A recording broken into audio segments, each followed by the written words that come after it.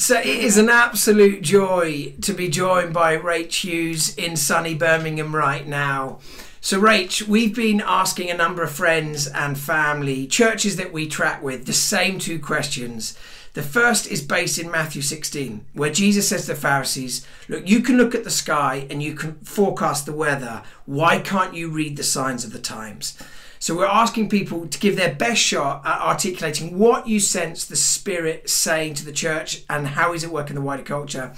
And then the second question is simply, what are you learning in this moment personally? So let's start with the first one. As you look at culture and what's happening in Birmingham, but nationally, maybe globally, where do you see God at work in all of this? Yeah. First of all, the joy is all mine. Thank you, because it's always nice to see you guys. I think one of the most obvious things to say is that despite the fact that nobody could have predicted that this crisis would have come, nobody was really prepared for it. And I personally don't have a theology that would interpret it as being sent from God. It is so clear that God is using this in extraordinary ways, not just within the church, but across the world.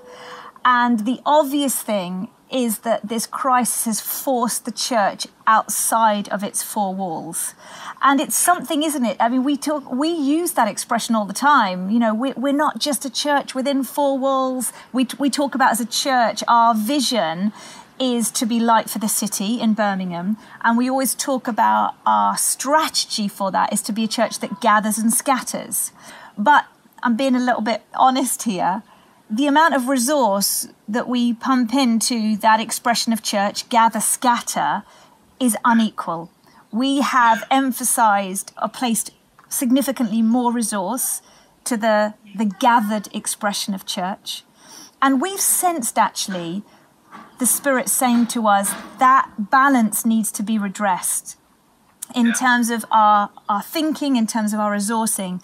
And it is like God has literally pulled the rug under gathered church and said, right, guys, reimagine church right now. And it feels, it's hard to even use the word gift in the context of a crisis, but it does feel like a gift for us as a church to reimagine what it means truly to be the scattered church. And, you know, we're all scrambling about, aren't we, with technology, trying to recreate some semblance of gathered church. And that's really important. Like, we know gathering like this online is feeding our sheep, and it's so important. But if all we do in this time is try and recreate gathered church in an inadequate way, I feel we are missing what the Spirit is saying, because the Spirit is saying reimagine church outside of its four walls. And for us as a church, that's looked a lot like mission. It's looked like opening our eyes afresh to the need in our city, to the need right now. A lot of that has been around food insecurity. So we've been distributing emergency food parcels, as many churches have, under this banner, Love Your Neighbour, which has been key.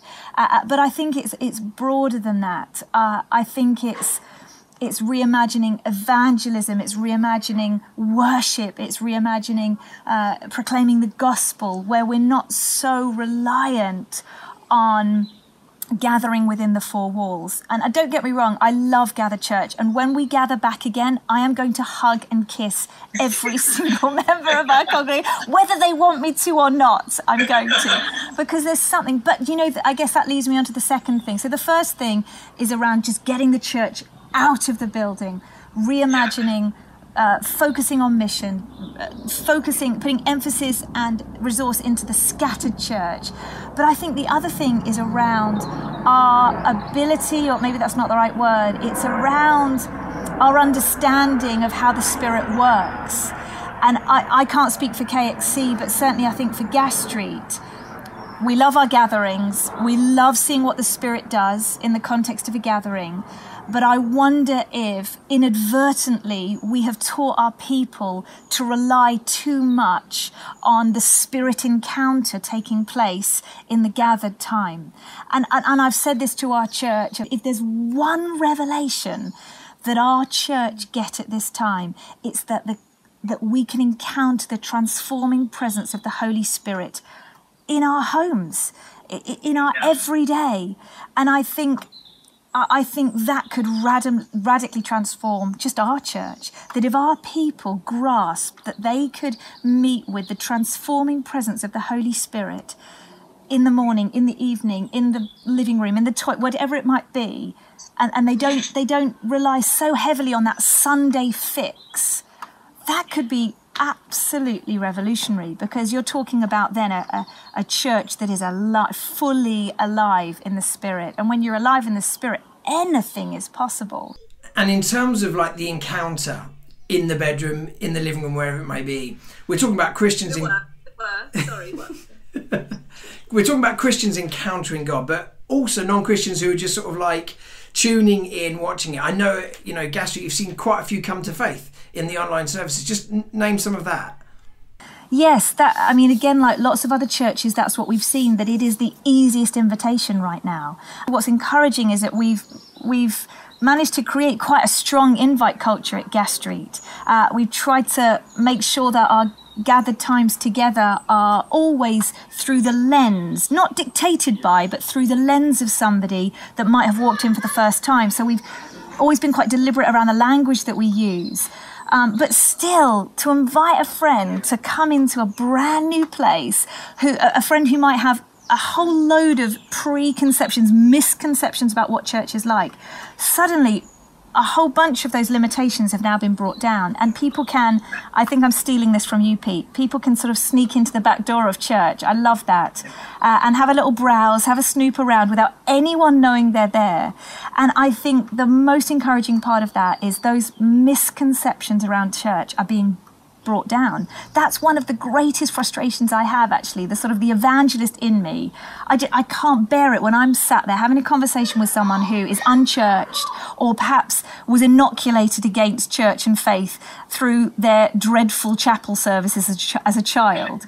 I hate that moment where you begin to have the conversation, it turns to faith, they ask what you do, and you just see this haze, this block come across their face of like, I know exactly what I'm picturing is this boring place full of boring people talking about boring things, and everything means like, no, if you could just walk through the door and see that everything that you're imagining just isn't the case, suddenly people can do that. And so this idea that hundreds, thousands of people are having those preconceived notions of what church is like, who God is like, being brought down, that just massively excites me. And we are seeing people come to faith in Jesus.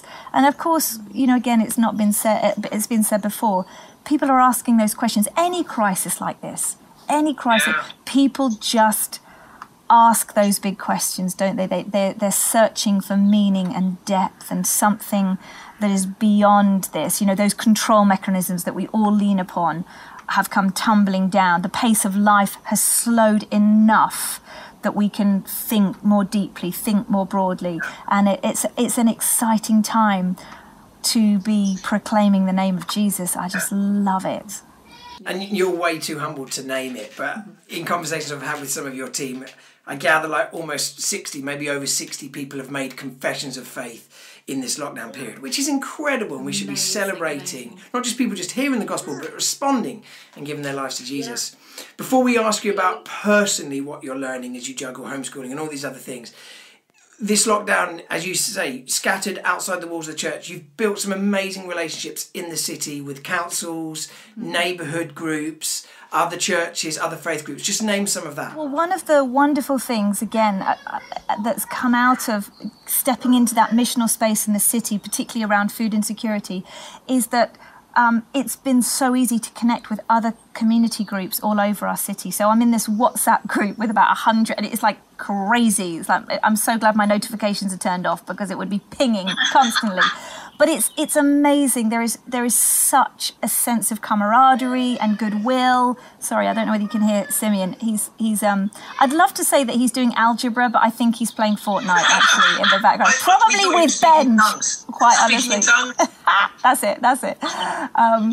But, there's this amazing sense of goodwill across the city, all these different faith groups. That's what's actually amazing, is a lot of the faith groups are under the radar of the media. It's not the story that's being told. And they're just getting on with serving the most vulnerable in our city right now. And it's humbling to play a part in that. And these are connections that I would never have made had it not been for this crisis. One of the questions that keeps going around my head is how will our witness as a church be remembered in this time? We know that this is going to be written up in the history books. What would break my heart is for the church to be absent in those historical reports as we look back. And I think, I'm trying not to be too cynical about the media, but I do feel like if our secular media had anything to do with it, there wouldn't be a section on how the church played its part, because the church is playing its part. And I would love more of that story to be told somehow. That's amazing. Rach, you're probably one of the most optimistic, faith-filled people I know. So I'm really curious about what you're personally learning at the moment through this time, that most people are feeling contained, restricted, and I know the way you see through life is you seem to see the best in absolutely everything, whether it's people, projects, God. So I'm just curious, what are you seeing that's the very best, but what are you also personally discovering about yourself in this moment? I think Tim's a pessimist and I'm a realist, and he would say that he's the realist and I'm the optimist. He's probably right. I do often see things in that way. I see the opportunity maybe at this time, but I also recognise I don't want that optimism to cover over the fact that this is also a really hard time. And I feel like I've been on my own little personal emotional roller coaster. Some days I'm just crying and I'm not really sure why, and I'm sure it's just an outworking of all of this. It just has to come out, doesn't it? And that's important. I think one of the things has been around prayer. I've always tried to have a pretty good rhythm of praying and quiet times in the morning, and it took me quite a long time to figure that out, to my shame, don't judge me, but I'd arrived at that place of, right, this is just a non-negotiable. I have to have that time of connection with God. But I have to say my prayer times have felt different since the lockdown. There's I don't know what it is. Maybe it's more of a vulnerability. I always thought I was pretty vulnerable with God, but just as sitting in his presence and, finding myself just crying in God's presence and actually his kindness in it. And this is the paradox, theologically, I suppose, of what we're sitting in, is that on the one hand, what we're facing is a national crisis, a national grief, a national displacement.